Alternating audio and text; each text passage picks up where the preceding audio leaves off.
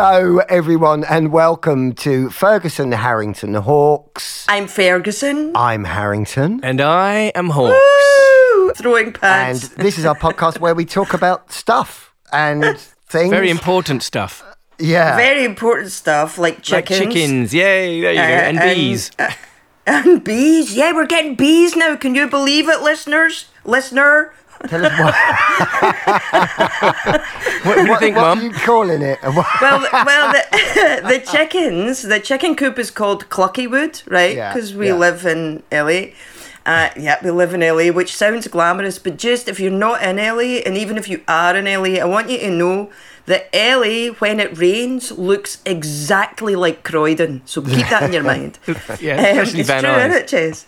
Yeah. What do you say? The magical kingdom of Van Nuys? Magical Kingdom of looks Van like- Nuys. You know I love the Magical Kingdom of Van So Nuys. the bees are called, what's it going to be called? Buzzywood. Buzzywood. And Mark is now building a worm farm, which is like basically a really good composter thing, right? Yeah. And we're going to call that Wormwood Scrubs.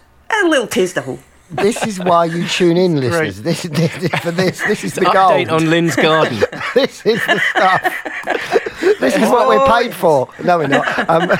Can't even give it away. What are you Basically, the talking podcast about? is about Lynn's garden. We have important stuff to talk about, though. Didn't we agree that in this series we were going to try and be brainy? I mean, Yeah.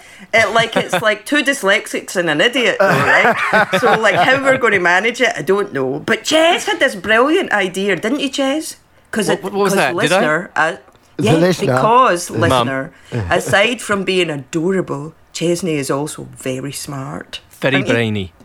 Very brainy. Ches had this idea that we should be smarter, and we thought, oh, that's a challenge because you know we're not that smart. But the world at the moment feels like it might be getting a bit less contemplative, maybe.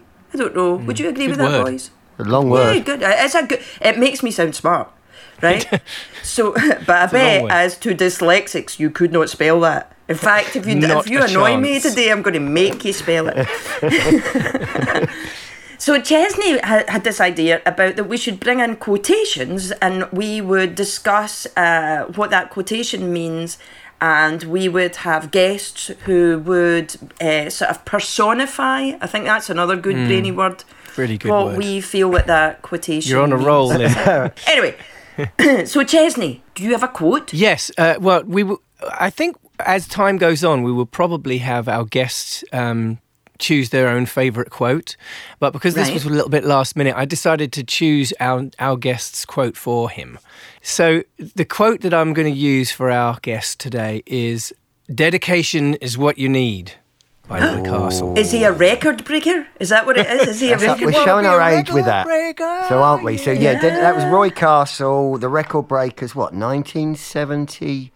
I mean, I think don't know. that was going through the 80s. I mean, I Was it? remember, yeah. I remember. really hope our listener is older than 25. exactly. Seeing as our listener is my mum, I think we're okay. Well, if they're not, what we can do is we can sort of shrink it down a bit, and we can just sort of pare it down to just the word dedication, maybe, and just look at that, because it's an interesting word, because where it actually comes from is probably not the manner in which we use it today and the context we use it today. Pray tell, Neil. So it actually goes back to the 14th century, in which is referred to the solemn act of dedicating something, such as a calendar day or a church, to a deity or to a sacred use. And then centuries later, it came to be used for the act of devoting time and energy to a particular purpose. And obviously nowadays, dedication commonly indicates the quality of being loyal or devoted to a cause, ideal, or purpose. So yeah, it's interesting, isn't it? That religious thing of, I'm going to dedicate this building. I'm going to dedicate this temple. What would you dedicate? Well, how about I dedicate this song to you? That's nice. Yeah. I'm actually kind of speechless for once, because I'm like, whoa, Neil Harrington, you have dedicated yourself to being smart. Did you hear all those big words that came out there? I was like, who is this? Is this Neil Actual What is this? preparation. I've got to say, happening to us? I didn't go further than page 2 of Google, but I felt the ambivalence, or I felt the vagueness of pages 1 and 2 of Google was more interesting directions than maybe a more analysed, defined sort of look. I think the reason that this particular topic or quote was chosen for our guest is because our friend has dedicated his life to a certain thing. In the same way that I've dedicated my life to music and kind of, and being adorable. Yes, that was the other thing. Those are two things that I dedicated my life to. And done that kind of 10,000 hours thing. That's what I think this topic is really about, dedicating and not perfecting, I guess, because what is perfection? But actually especially working. in a creative sense. Well, exactly. I mean, it's one man's meat, right? So, but we're always learning, right? And if you're in a particular place in life, you can always learn more. Everyone can always move on forward in something that they do, and so that's where I see us going. I think that's a really good point. Actually, I hadn't even thought about it, but I suppose my dedication would be story, that's I started acting. And so you learn about story from the top of it, really, by, presenting it, then writing, so you start by creating. And now I'm really into the thing about the stories that people are telling, like what everybody's transmitting all the time. And I think that's that 10,000 hours thing. Yeah. Because sometimes, Mark, when I do, like, the reading of people, that we'll do later on, people will say, ooh, is it psychic powers? Ooh, like that.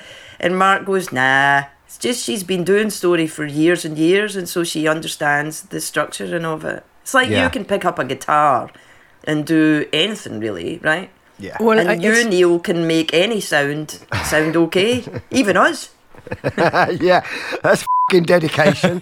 When I listen to music, I hear the chords, and I can kind of feel where the structure is going, and I can feel where the melody can go and wouldn't go, And when you listen to people tell a story, you see what's actually going on inside their head, because you've been doing it for so long, and you're so good at it because of that. Yeah. Oh, you are adorable.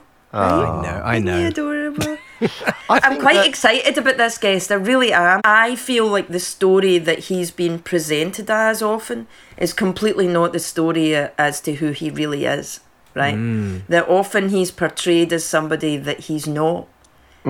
So I'm excited about seeing him today.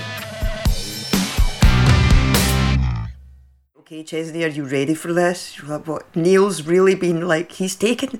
You know what Neil's like. You know what Neil's like, Chesney. If you say something to him, he can't put the f***er down. He will it's like study a dog with a bone. He totally is. So because you said smart, right? Because you said smart, Neil's been getting... Like, that whole quote about dedication... That's not the only smart thing he's doing. No, look I have a feeling there's more. There's more to come, and I'm so excited. Right, are you ready, Neil? Here's your moment. Would you like a countdown? How about a drum roll? Set up to fail or what? Do you know what I mean? Most of you will know our guest today from Strictly Come Dancing and more recently Dancing on Ice. In fact, he just generally represents the word dancing. He is focused, he is handsome, athletic, smart. In fact, if he wasn't such a nice guy, we'd hate him. I am, of course, talking about New Zealand-born charmer, Brendan Cole, ladies and gentlemen, on our podcast. What an intro! Crikey, I hate me already. Hey, you know what I think you missed out, though? I have to say, I think you missed out Swarthy. Oh, Swarthy. Because there's Swarthy. There's something about you, Brendan Cole, that's a little... Yeah, you're a little bit piratey. Do you not think he's a little bit piratey? I'm like, he's like a dancing pirate, Brendan Cole. Because you got that glint in your eye and the whole swashbuckling thing. I'm sure you've been called worse. You've definitely been called worse. Much. Now, for you listeners, this is Brendan's one of my mates I'm bringing into as one of our first guests on Series 3. And we've known each other for a while now, haven't we, mate? Many years. Yes. First met.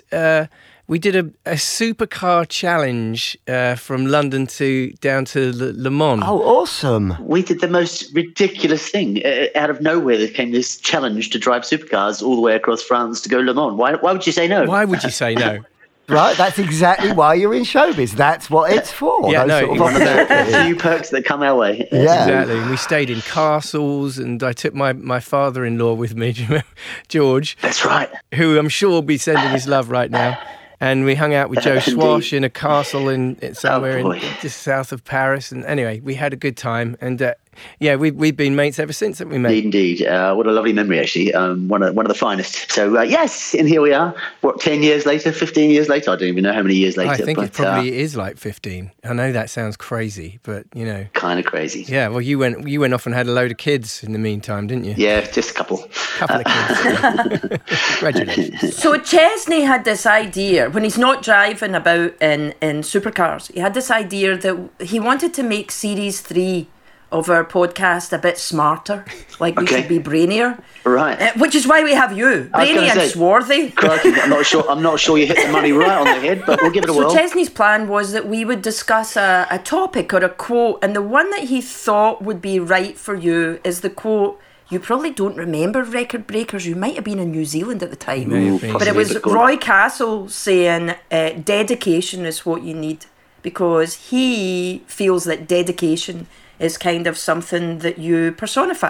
Thank Would you very that- much. I think Yeah. that's fair. Yeah, thank you. Dedication for me is to succeed in life. You need dedication to succeed in anything, whether it be a relationship or work or something you're driven by passion. Fuels that dedication, and without it, you'd have to be a very lucky individual to succeed.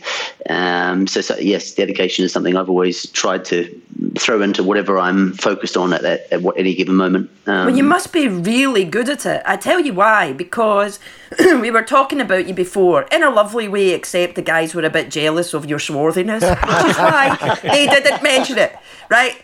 But that what they were discussing was that, like, how, as a little kid in New Zealand, right, do you go, you know what? I think what I want to do is I'm going to be also like I'm a male, a little boy in New Zealand, and what I'm going to do is I think I'm going to be well known as being a magic dancer.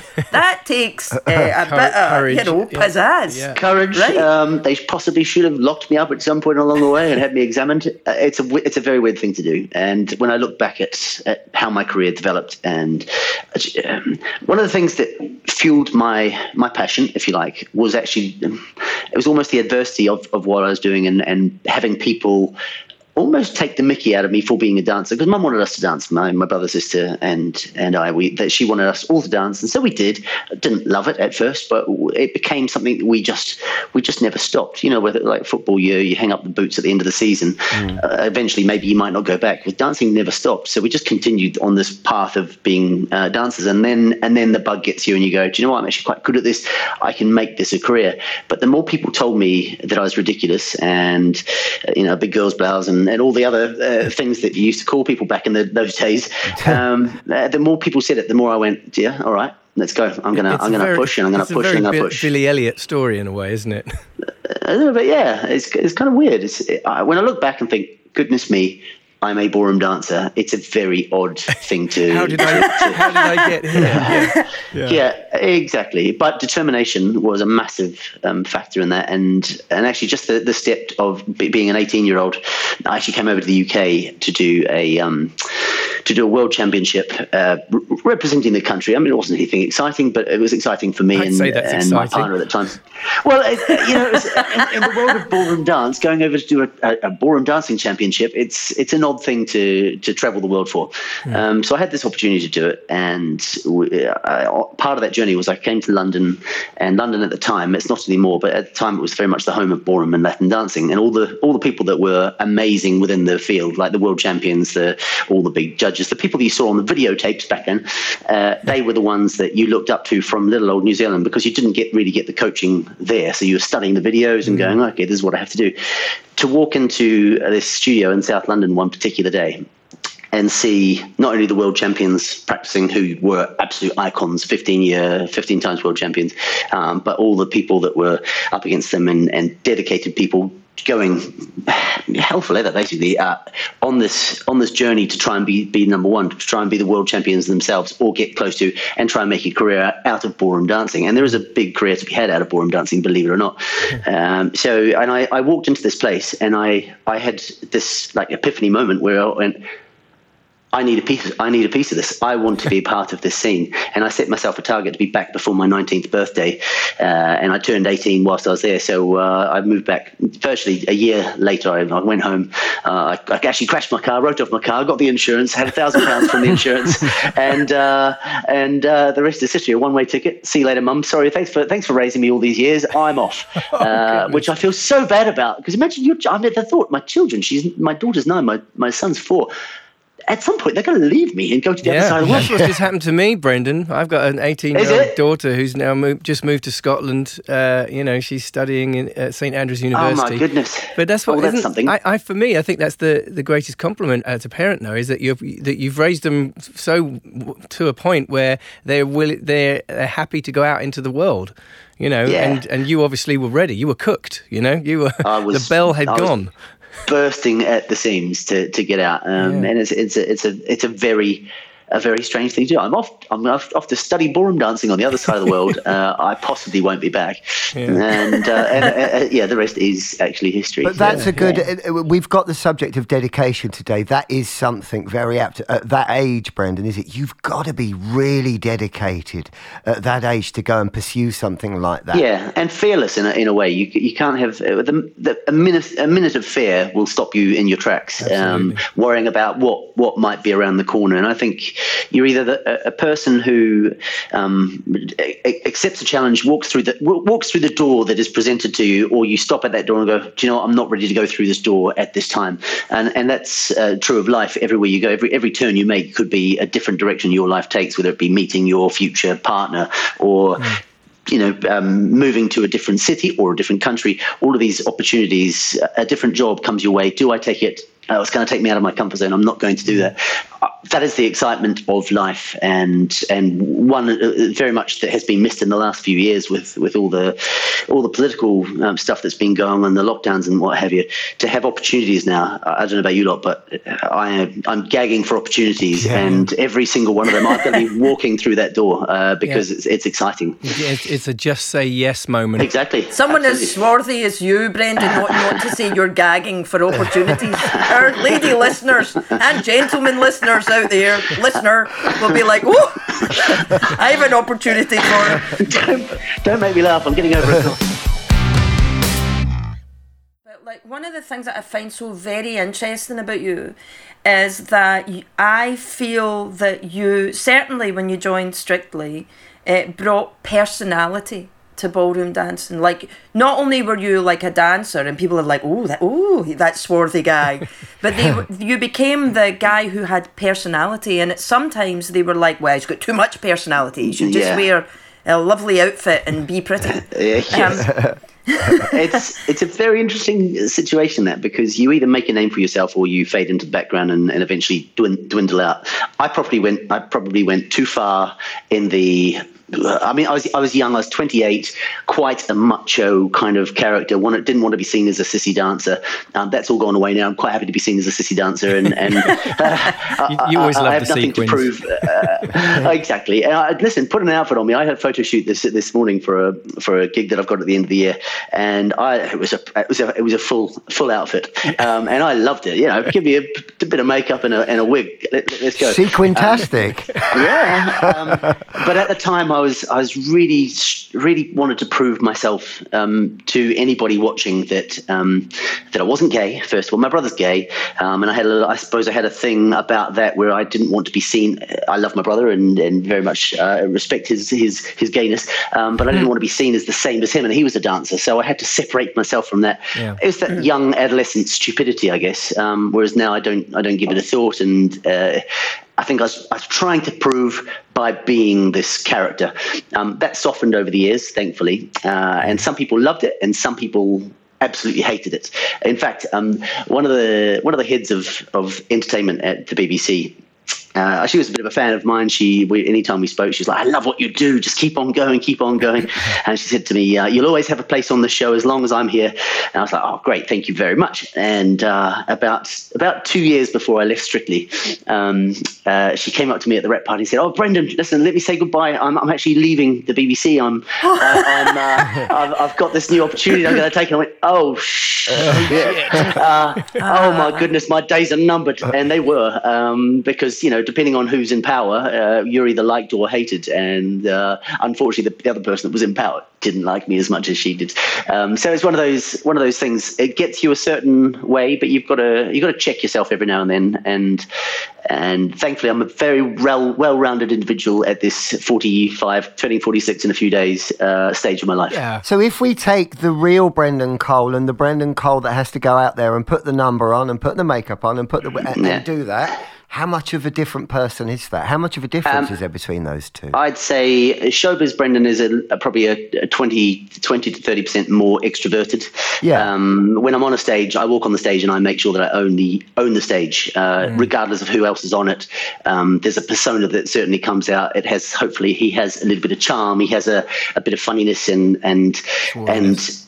it's what it is, and perfection to detail. I very much want what I'm doing at any given moment to be seen as extremely good, if it can be. Yeah. Whereas at my home life, I'm certainly not as bolshy as that, and I'm certainly not I don't believe in myself as much as when I'm on a stage. But I think you've got to have that to enable yourself to exceed, to excel in that environment. Chaz, you walk out on that stage, so people are going, "Right, entertain me. What have you got?" Yeah. And the moment you show weakness, or you may as well go Oh home. God, forget it. Yeah, of course. You have to have that, and I think with you being used to being on stage and me being used to being on stage, I can completely and utterly relate to that. There's it is another persona in a way, but then you have to bring yourself to it because people have to like you. You know what I mean? They so do. Oh, God bless you. But so when I'm on stage now, yes, there is that kind of 30% of I've got to up this because I'm entertaining people here. Yeah. But then I always bring me, like my personality. You know what I mean? So so I It remember has to be you. Yeah, and I remember my dad saying from an early age, like, just pretend that the people in the crowd are like your friends that are just sitting in your living room. And and then you'll be okay. You'll be fine because they have to relate to you as a person. Absolutely. Yeah. And the beauty also about being on a stage is that generally, unless you're there as something that's not part of what's actually going on, and you're just sort of there as a filler or whatever, that people are there to see you. They want to see what you've got to offer, and that's a beautiful feeling. That's a magical feeling. I've toured the UK and Ireland for over 10 years with my own theatre productions. I've done 5 different productions. And I finished the last one in March 2020, just before all the lockdowns, or 1920. It was something that it defined me as a person and as an entertainer to actually have to produce my own show, create it, cast it, costume it, do all those things that it takes to put on a good production. And when I watched it back from the side and saw my dancers doing what they were doing, and the feeling I got from walking on that stage is the best feeling I can. It's like being your own rock star. I know it's not. You're only entertaining 1,000 odd people, 1,500 people, but to me it was worth every bit of heartache and sweat to get to that moment. And people are there to see like you. Dedication to me. Dedication, Absolutely. Yeah. Loved it. One of the things that we were talking about there is the story that people have of you and the story of who you are, right? So like the person you are on stage and the person who you are. And that's sort of my area. Yeah. Which is so Neil is Mr. Sound. If you need sound, he's sound, right? Yeah. And Chesney, if you need music, there's music and adorability there. But I work in story. Right. So I was wondering if I could do a little story with you. Oh, go on then. Go on then. Well, how it works, don't you dare do that, Swarthy. You get me all bothered. Right? What it is I listen to the stories that people are telling, like the stories that people say and what is underneath it. So I'm going to ask you to tell me a story for 2 minutes. Right? Okay. I'll tell you what the story is, so you don't have to panic. All right. Not that you panic. No. Anyway, it's just not your Never. thing. No. You do not panic. Never. It doesn't work, and it's not a pirate's way, Brendan. It's not a pirate's way. Funny that you say And I will write it down. I'll write stuff down. Okay. And then after it, I'll tell you what I hear. Are you up for it? I'm up for it. Let's do it. Awesome. Right, okay. I'm going to set my little timer here. So for 2 minutes, I would like you to tell me the story of your name. The story of ready? my name. Okay. You ready? Go. Yes. The story of my name, Brendan Cole. Well, I was almost Christopher Cole, and I heard a chap on the radio called Christopher Cole, and I pictured myself being Christopher Cole, and it didn't quite suit. I don't love my name. Brendan is certainly not showbiz friendly, but my mum wanted me to be called Brendan because it was a name within her family. I have she has a cousin called Brendan, and I think it was handed down from there. The name Cole, all of my roots are actually Scottish, from way up in Aberdeen, right down, and also sort of north of England, Newcastle way as well. But ultimately Scottish, and Cole was my father's name, and his father's before him, and his father's before him. So I guess that was handed down. I like the name Cole. It feels strong to me. I don't mind hearing it when people call my name. And Brendan, I could do without. I wish I'd thought of it a much better stage name when I went into showbiz in 2004, but I didn't because I was naive and silly. How's that? Is that 2 minutes? Do you want more? No, 53 seconds you've got to go. Crikey. Keep going. You're not getting out of it that easily. No. Brendan Cole. It's a weird thing. Your name, obviously your parents want to call their children names. For me, it was really important to name my children something that I thought they were going to love. I'm not sure my mum thought it through when she thought of Brendan. I don't see it as such a great name. But I think the fact that she loves it and the fact that she wanted to give it to me, she loves it. So I suppose that's a really important thing, even though I did leave her when I was 18. I don't know what else I'm supposed to say about my name. I don't really like it. If I loved it, I'd sit here and tell you how cool I am, but I'm not. Tell me that's a minute and a half. There you go. You've done it. Oh, Brendan Cole, aye, mate. Well done, mate. Sorry to put you on the spot there, mate. All right, that's all right.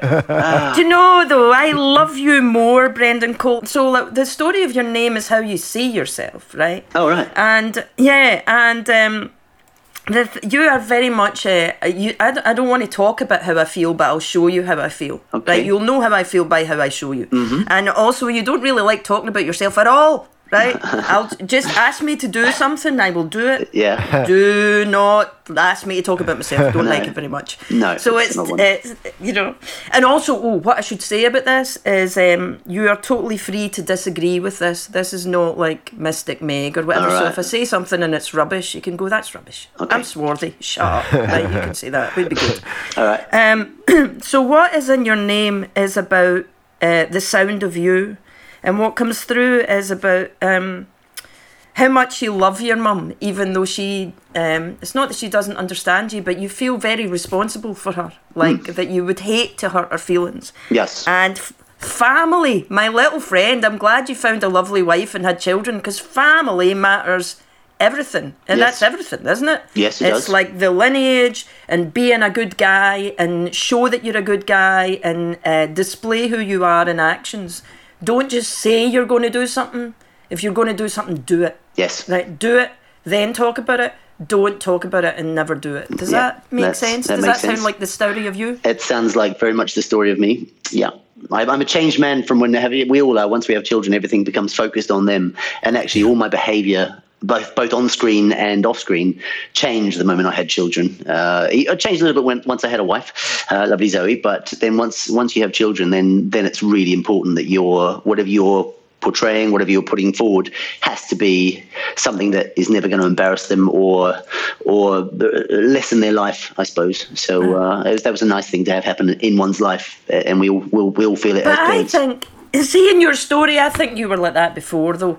Like, because what in someone's story comes through is the sound of who they are, and I think that actually this thing in you of don't just talk about it, do it, is why you, as a young boy in New Zealand, were like, okay, I'm going to do this. Yeah. And also early on, there's a thing about, you talk about the Christopher Cole on the radio, that I think from quite early on you knew you weren't going to stay in New Zealand. You were like, these people here are good, but this isn't where I belong. I belong somewhere over there, and that's where I'm going. And sometimes when people are all about action, then it can be misinterpreted as ego. Yes, very much yeah. so. But like, you really are just a guy who does stuff. It's like, literally, I sort of think I'd like to have you round the house, except if I said, Brendan, let's have a cup of tea. I'm thinking of digging up that part of the garden. It would be dug up before the tea was made. Yeah, do you know what I mean? That's true. So that's I think I like you even more than your swarthiness. Right? Thanks. Yes. Cool. No, I was just going to wonder if dedication came naturally to you then. Do you feel that dedication was a natural thing linked to this doing? Yes. A lot to do with my father not really being around much when we were kids. He left. Mum and Dad split up when I was 6, going on 7. Around about the same time as I started dancing, weirdly. The thing with him not being around, there was no father figure on a day-to-day basis, and he'd have us every few days, and then every few days became a weekend, and then it became every second weekend, and all that kind of thing. Mm. He just wasn't a great dad. He was still my mate, so that's all good. And right up until when he passed away 12, 13 years ago, we were great friends. He was my dad, but we're much more mates. And the fact that he wasn't around, I wanted to fill that role. It was really important to me. I wanted to do everything. I'll do it, Mum. I'll do it, Mum. I wish my children would be a bit more like that. They will. They'll get there, mate. They're young. Seriously. Could somebody please put their own stuff away? That comes later. Please. Honestly. So, I have very strong memories of all of that kind of thing, and wanting to be the man of the house, even at a silly age of like 7, 8, 9, when I wasn't even possible to be the man of the house, and even went to the point where my mum's now husband, but her boyfriend, when I was about 15, he came in. Ooh, Brenda did not like this. Chest puffed out. I mean, we had a proper. He's the most lovely guy. I couldn't wish for a better fella for my mum. We had a proper punch up in the driveway, really? Just purely because we could not. He could not tolerate me, and I could not tolerate him. I think he went easy on me. I was only 15. He could have probably pummeled the hell out of me. But it's one of those things. I wanted to be old before my time. I wanted to do everything. I wanted to conquer everything. I wanted to make the surroundings better, and I wanted to be the best at whatever I did. Not at the detriment of somebody else, but for my own personal. If this is my task, I will be the best at it that I can be. You said something earlier on that kind of struck with me. You said that as long as passion is behind it, the dedication will follow. And I think that's very, very apparent with you. If you're passionate about something, you're going to go to absolutely the ends of the earth to make sure that you've got it right. Which is why it felt so good for you to create your own show. And to sit back and watch what you've achieved and the crowd to love it, and that pride has come through from your passion for what you do. The passion for me is, I guess, everything that is in my life I am passionate about, and things that I'm not passionate about, they tend to just dwindle away. That was the most amazing thing about doing the Dancing Ice that I've just finished doing. To be able to dedicate 6 months of my life with absolute passion and with absolute determination, knowing that eventually after the first 3 weeks where I was rubbish, once I found that little bit of hang on, I've got this, to be able to then try and exceed or try and excel at that thing and be taken on the journey with the most amazing partner, Vanessa Bauer. She was insanely good and the perfect partner for me, to have that momentum and to have that passion. I mean, it's only been a couple of 3 weeks since we finished. I properly miss it because it was my passion. Well, Brendan, I can relate to this. As you know, I did Dancing on Ice, and Absolutely, you did. My story is not quite as celebrated as yours, unfortunately. We've all got different journeys. But I understand what you're saying, because I had an amazing partner in Jodine Higgins. She's so amazing and such a lovely girl, and we got on like a house on fire, and we gelled and we did really well. But I had the same thing. Like, you know, it's a 4 months of training beforehand, and then you go into the show. So I dedicated, and you can't do anything else, can you, Brendan? It's like, it's all consuming. I mean, you know, I couldn't even think about writing a songs or like, you know, doing gigs and stuff. I did a couple of gigs in that time, but I remember thinking, I don't want to do this. I'd rather be on the ice. And I absolutely fell in love with ice skating. The dancing side, not so much, because I think I'm a bit of a two left feet. The arc would have been definitely apparent, I think. But my story is I broke my leg literally 3 days before the first show, and I didn't get to actually perform, which was I was gutted. Brendan, the thought is horrific, mate. That thought of doing all the 4 months, like you say, 4 months of training to get to that point, and then it's gone. Sorry, you're off. There's and also the other thing that happened was I was like, Jodine at that point was like family to me, and like, you know, Chrissy, my wife, got on really well with her and her husband, Sean, and yeah, I know it was great. I mean, we really got on. But then see what happened with it is, when as soon as I'm out, you know, Chico took over, and so I had to watch Chico, you know, take my place and dance with Jodine, and it was really hard. It was tough. That is harsh. That is really harsh. Well, midway through my my stint on the show, I had Vanessa had a positive test, so she had to sit out a week, and I had the option of dancing with another girl, one of the other pros, Robin. I said absolutely not. I won't do it. I can't dance with another woman in front of my Vanessa.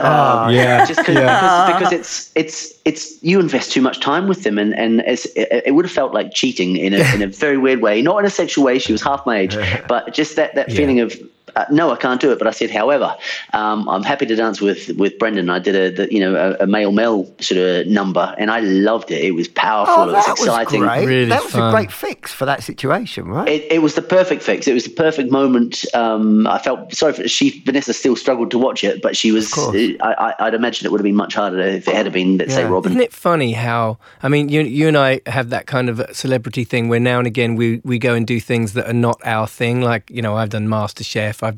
I did like the games, which is like, you know, Olympic disciplines and stuff like that. Absolutely. It's amazing how you can find something, you know, in a stage of our life like this, where you get the opportunity to work with these incredible people like you do in Dancing on Ice, and fall in love with something. Like, you know, you almost phenomenal. think, this could have been a path for me, you know. It's like, you know, absolutely. I was like, what? I absolutely loved it, you know. I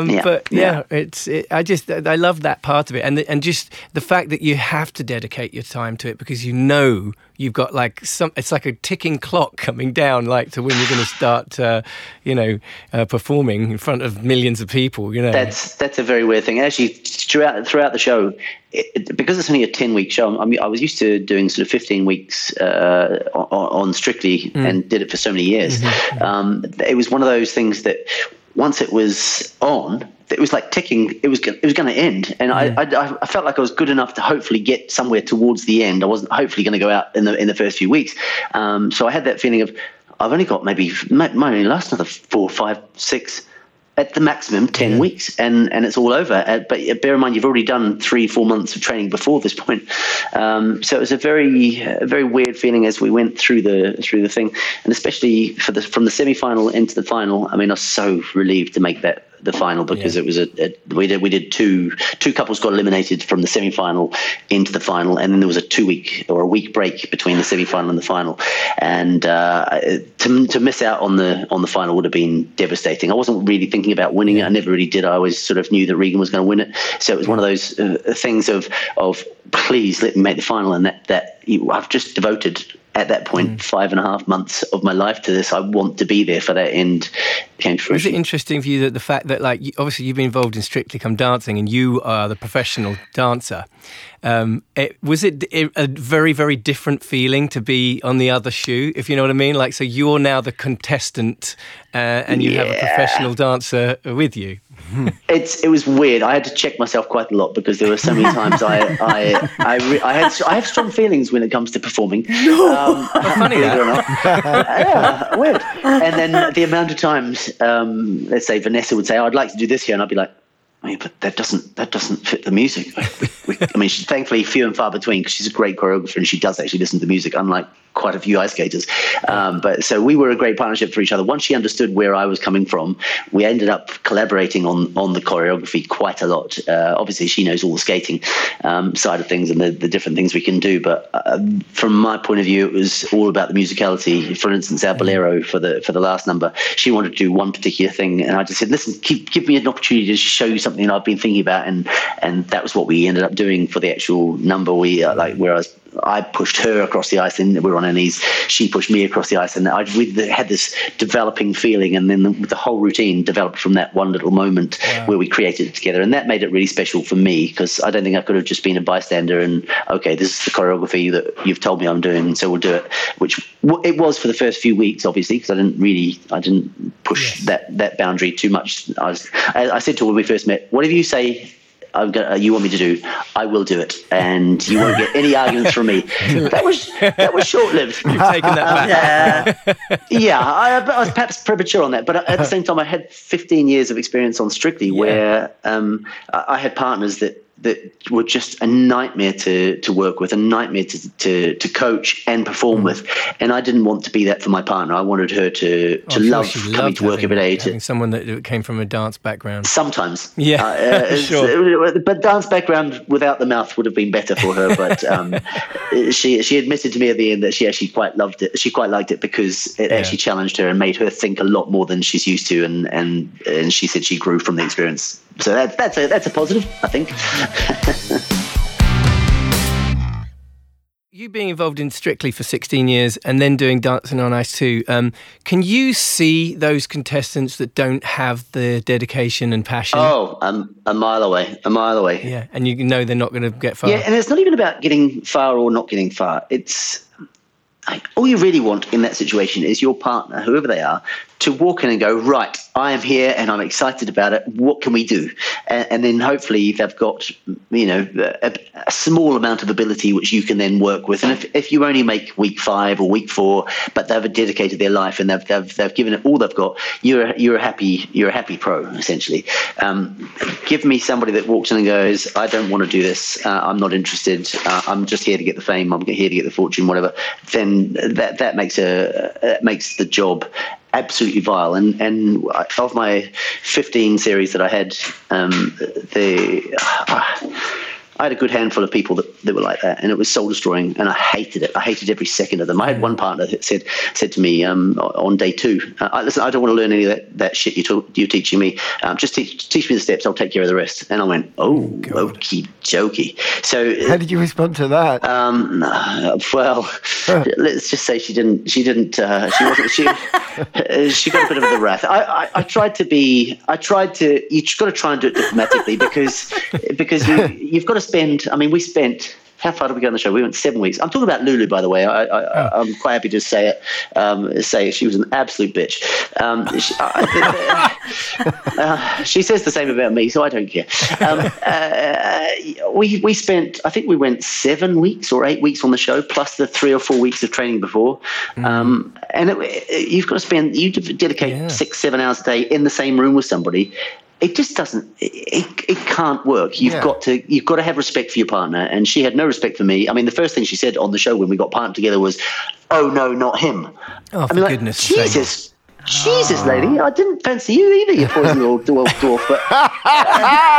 But it was stuck together. Let's make the most of it. I think my dad had an affair with Lulu back in the 60s. Yes, baby. No, really? Wow. Yeah, they're all coming out. I think we've got more than one listener now. When we started, we weren't sure. We thought it was probably just. We've not just got my mum. We've now got my dad. William and No, your mum stopped listening. Wow. On that bombshell, Can I where do we ask- go from there? Lynn, you had a go on, question. Lynn. Not no. Yeah, I go on want. then. Well, actually, I was going to ask him the same question you did, but in another way round, Oh. which shows that we are in. Mind melding. No, the thing with you is that focus, like this thing of doing stuff, and what's interesting and lovely about you is that you want to do things that are positive.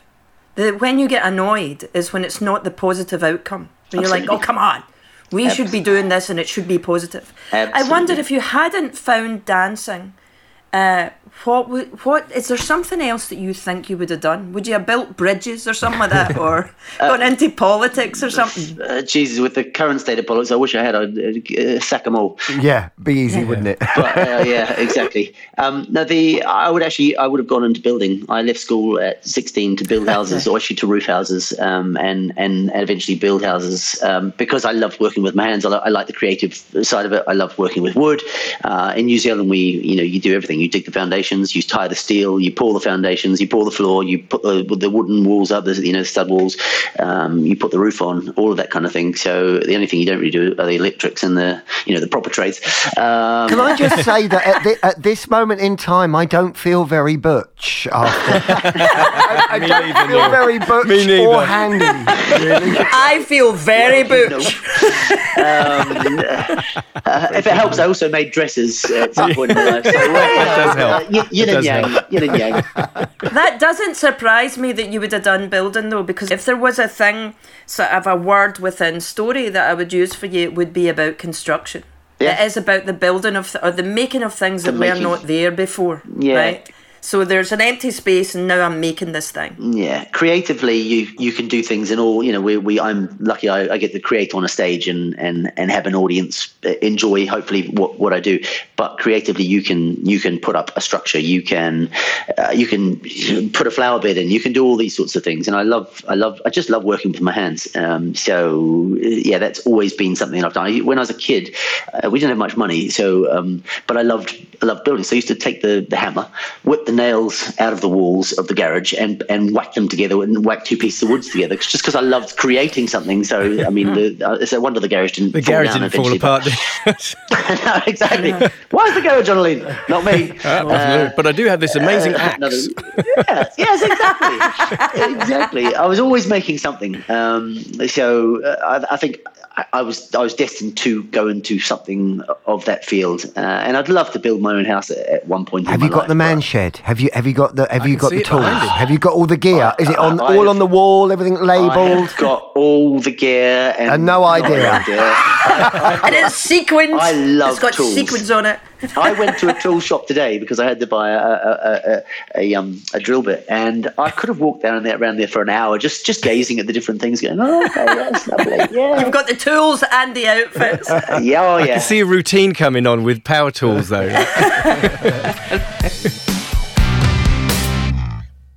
Brendan, one of the things we do in this lovely podcast is we ask our guests for a song that it has some kind of emotional connection for them, either happy or sad memories, or just something that makes them feel, And then I take that song and recreate my own little version here in my little studio as a little gift for our guests. So tell us the song that you chose. The song I'm very excited to hear what you've done something with is Tennessee Whiskey by Chris Stapleton.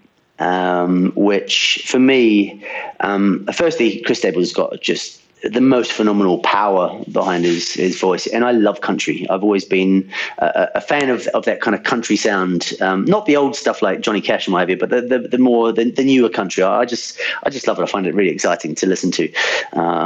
So this particular song, I actually, my wife and I both love it. It's one of those things that when it comes on, we both smile at each other, that kind of thing. Yeah. And she actually suggested that I do it in one of my tours. It was one of those things I said, yes, that's a great challenge. So I learned the song on the guitar and so then within my shows, I have between 10 and 14 musicians. So the guitarist came down and played it alongside me, so I wasn't flying solo. And then my singers, Ian and Jenna, they'd come, and so the four of us sat on these stools and played this particular song mid-show. And it was something very different that the audience weren't really expecting. And a lovely moment in the show. So I'm very excited to see what you've done with it. Now I've got to live up to your version. Yeah, no pressure. Just for you, Brendan Cole, we have Chesney Hawkes singing Tennessee Whiskey. Right, of course. I used to spend my nights out in a ballroom. Liquor was the only love I know.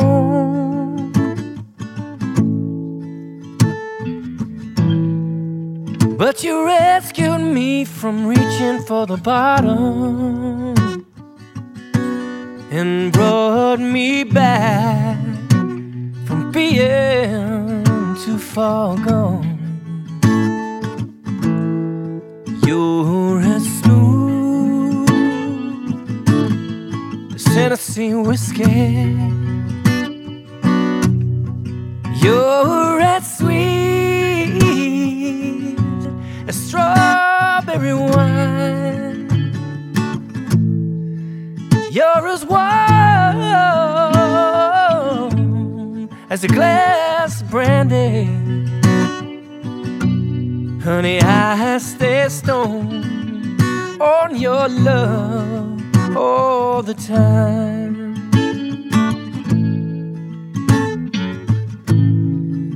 I've looked for love in all the wrong places.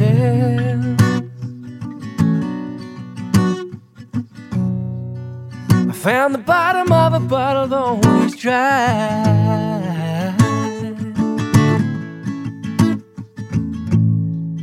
But when you poured out your heart, I didn't waste it.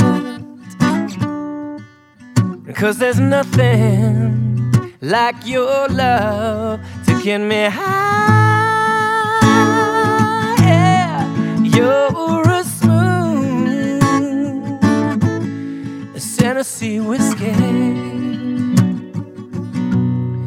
You're as sweet as strawberry wine.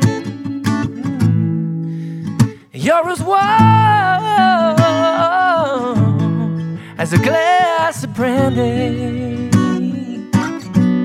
Honey, I stay stoned on your love all the time. Yeah.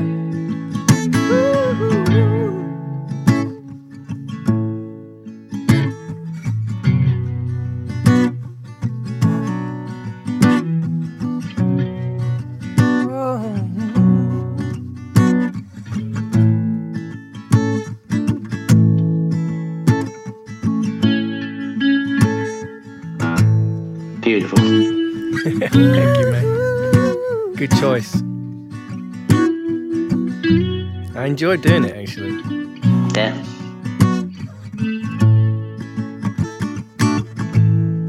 You're as smooth as Tennessee whiskey. You're as sweet as strawberry wine. You're as warm as glass of brandy. Honey, I stay stoned on your love all the time. You're as sweet as Tennessee whiskey. Tennessee whiskey. Tennessee whiskey. You're as smooth It's Tennessee whiskey. Tennessee whiskey. Tennessee whiskey. Just for you, Brendan Cole, Chesney Hawkes performing Tennessee Whiskey. Outstanding, beautiful, and a round of applause from my wife as well. Oh my! It was a lovely moment just watching you two enjoying that. It was really nice. Yeah. And lovely to see Zoe. Please send my love. Nah, I will do, Ches. I will do. Mate, thank you so much for that. It's really beautiful, really beautiful. It's a stunning song and a gorgeous rendition. Thank you. I love the simplicity of that song. It's like, one of the things about doing this show is that, you know, every show I have to recreate a song, and this is, I think, like a 20-second song I've had to do so far, something like that. Right. Well. And but this is probably more, actually. But anyway, is, you know, deconstructing a song. I mean, this one's pretty simple as it is, but like you have to kind of cut it right back. And I always make sure that it's like literally just me and a guitar or me and a piano, just like really simplify it. But this one just works because it's just so simple and so beautiful and lyrically just great. But I have to say, his vocal is just insane. I mean, he has such an amazingly powerful, soulful voice. Like, and I watched versions of him playing it live as well, and he's talented. Oh yeah, shit. Did you see the what was it, the music awards where he did it with Justin Timberlake? No, I haven't seen that. Did you watch that one? What is it? The VMAs, the CMAs, Country Music Awards. Watch that version. There's a 7-minute version. They do 2 songs back to back. Him and Justin Timberlake. I will definitely. It's out of this world. You just want to be on that stage. It's phenomenal. Lovely song. Beautiful. Thank you, mate. That's awesome. Oh no, you're totally welcome. That's all for you. I'll send you a copy. Please. I was going to ask one last question. Go on. Right. That currently in the world, in the crazy mixed up world that we live in, it's one of the things that I think people are struggling with is a lack of focus. Right. Is knowing what to connect to and how to join anything. It's almost an impossible question, but I feel like a swarthy pirate dancer such as yourself will be able. I should say swarthy pirate dancer, tool collector, builder as yourself should be able to answer it. Which is, if you don't have dedication, do you think there's a way that you can find it? How can you find something to be dedicated to? I actually think it's really tricky in today's world that we're living in right now, especially for the last, whatever's been building, whatever they're doing, whatever they're up to for the last couple of 3 years. I think it's really hard to find focus. I'm struggling myself because everywhere I turn, I feel like there's almost a wall. Taxes, paying too much in tax, cost of living going up. Everybody's struggling, myself included. I make no bones about it. The cost of living is huge, and so they get to find that motivation where you feel like you're being battered from everywhere you turn. You're being either battered or the government are just taking loads of your money away for no particular reason. So I find that really tricky. But I guess it's like everything. You take one step. Once you've taken one step, you can take another step, and once you take a third step, and you build. Maybe for many, the thought of the 50 steps they've got to get to before they can reach a certain point is too much. But one step is not too much for most. 2 steps might be a push, but you keep on building. And like anything, let's say you want to put a show together. You don't start off by going, okay, we're going to put a show together. Here's everything you need. You start off and you go, right, how many people? Where are we going? What kind of music? You break it down, and you tick one box every day. And I think it's the same for life and everything we do. You try and find a couple of things that you need to tick off, and if you can achieve them, then hopefully you become closer to that goal. And if your goal takes you a year or 5 years. As long as you're trying to achieve it, sometimes this is the problem. Sometimes goals are too big and they're too far away, and it's too hard to get there. And especially in the last few years, for many people, so much has been taken from us that how the hell do I achieve that? All these things we've all worked for our whole lives. For me, I'm a middle-aged 46-year-old fella, and I was going places, and then all of a sudden, you take a couple of years away from that, and you start again from scratch. And it's really hard. It's really hard to find that motivation because that motivation has actually been squashed. Yeah. So one step at a time. No, I agree. I'm more worried about like my kids' age, because finding that motivation for them in particular right now is so hard. Oh boy. And I had a conversation with my eldest the other day, and he feels a little bit stuck and doesn't quite know where he wants to go. But I said to him, just put one foot forward, and if you put one foot forward, then maybe you'll think about putting another foot forward, and then you'll gain momentum. It really is, and when you're having those difficult times, motivation is at its very lowest. Listen, I'll tell you a little story. When Dancing Lights came along for me, which is we're going back to maybe middle of last year. At that point, I hadn't had a gig in a year and a bit, and it was things were tough financially and emotionally more so than anything, because I became a dad, a full-time dad, doing the school run every morning, every afternoon, dropping them at the party, drop them here, go and pick up the shop and cook the meals, and I had a real lack of motivation to even think about what project can I find, where can I go from here, because it seemed like everything was kind of pointless, especially that time. Theatres weren't open, nothing, television weren't really booking. I live in Mallorca. I'm not there now, I'm in England at the moment, but I had this real low point, and when Dancing on Ice came along, it was almost like a lifeline. Here you go. Do you want to do this? Absolutely. Give me the skates. I want to start now. And so for me, it was a real chance for me, I suppose. And through that, my motivation grew back, even though the government still want lots of money from me, and they're making living almost impossible. I have that motivation back to go, right, what's my next thing? I'm going to go and take it now. I'm back in the game. Yeah. So for many people that don't have that, right, I'm back in the game. So I'm very lucky.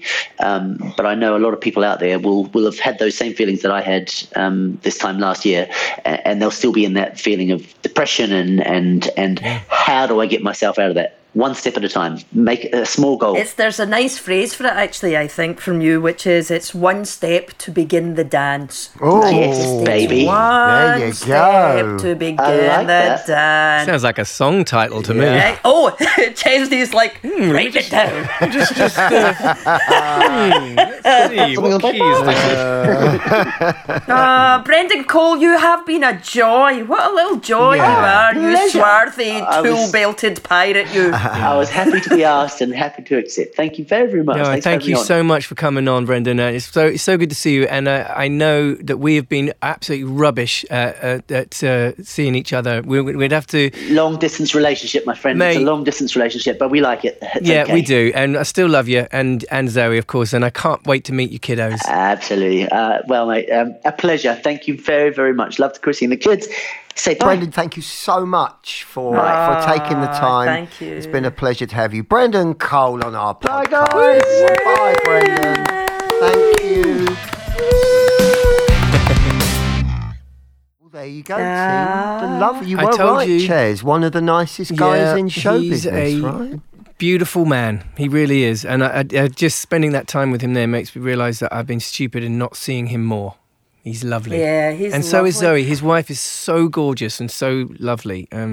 So yeah. I'm glad you guys got to spend some time with him. Yeah, it was really enjoyable. Sorry, Lynn. Go No, on. I was going to say, I think that I really, I felt like I understood him, because he's been painted as being like sort of demanding and bad-tempered, and all sorts of things have been said about him. And so when you said, like, Brendan's coming on, I was like, oh, he's swarthy. He's going to be feisty. Right? But actually, you can totally see his point. Like, he wants good stuff to happen. That's what he wants. He doesn't want to faff about and waste time. He wants to build. When he said he would quality. be a builder, Yeah, it's rules. But when he said he would be a builder, I was like, of course you would be a builder. Of course you would. Well, you said want it to first. make things. That's what I loved about that, Lynn. You said, would you have been a builder? And he was like, yes. You are Mystic Maine. What a lovely guy. That was lovely to talk about topic, our word of the show, wasn't it? Dedication. Yeah, we really covered it. So what do you feel like you've learned about dedication? Do you think you think about... I mean, obviously you've learned more than the rest of us, Neil, because you've been looking up the Wikipedia, but... No, I think it's quite simple. I think obviously Brendan's childhood affected him in that he decided he was going to roll his sleeves up and make things happen and do stuff, and that was his role. And I think it's born into you, probably what happened to him as a child. It was formed, and he just became someone that if you need shit done, you either need a Lynn, right? Why or me? Maybe you need a Brendan. I don't get shit done. I make Mark get it done. I'm like, Mark, I need things. Do you know what I always used to say? My old boss, bless her, Carol Humphrey, she's a woman in a man's world. And I always used to say, if you want shit done, ask Carol. She will get shit done. And she did. And now we add Brendan Cole to that list of people that he get inspired shit me, done. actually. I felt like I saw the passion in him when he talked about his show. And putting it all together and sitting back and watching it, and the pride that was, bubbling up, and you could see it in his eyes. And then he had the same thing talking about power tools and like wanting to build a house, And, it's inspiring, It made me want to work with him. It's like, I felt like kind of jumping and saying, Brendan, should we do something together? Should we do a show together? Should we go pick up a leaf blower? I want to go dig a hole with you. Well, in essence, getting him to do this podcast is a little bit like digging a hole, right? Isn't it? Yeah. It's like come and be in the hole of our podcast.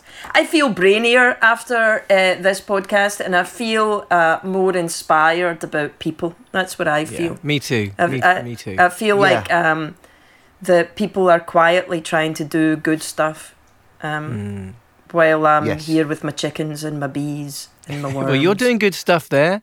Do you think? That's all good stuff. Yeah, you're just doing you're doing chicken and bee good stuff. Yeah. Yes. So I think all that remains to say is thank you very much, listener, for listening. We really, Thanks, we Mum. really appreciate that you stuck with us till the very end. So I've been Ferguson. I've been Harrington. And I've been Hawks. And we will see you next time. Woohoo! Ciao, ciao, everyone. Bye-bye. Ciao. You've been listening to Ferguson Harrington Hawks with Lynn Ferguson, Neil Harrington and Chesney Hawks. Written and produced for Source Productions by, surprise, surprise, Lynn Ferguson, Neil Harrington and Chesney Hawks.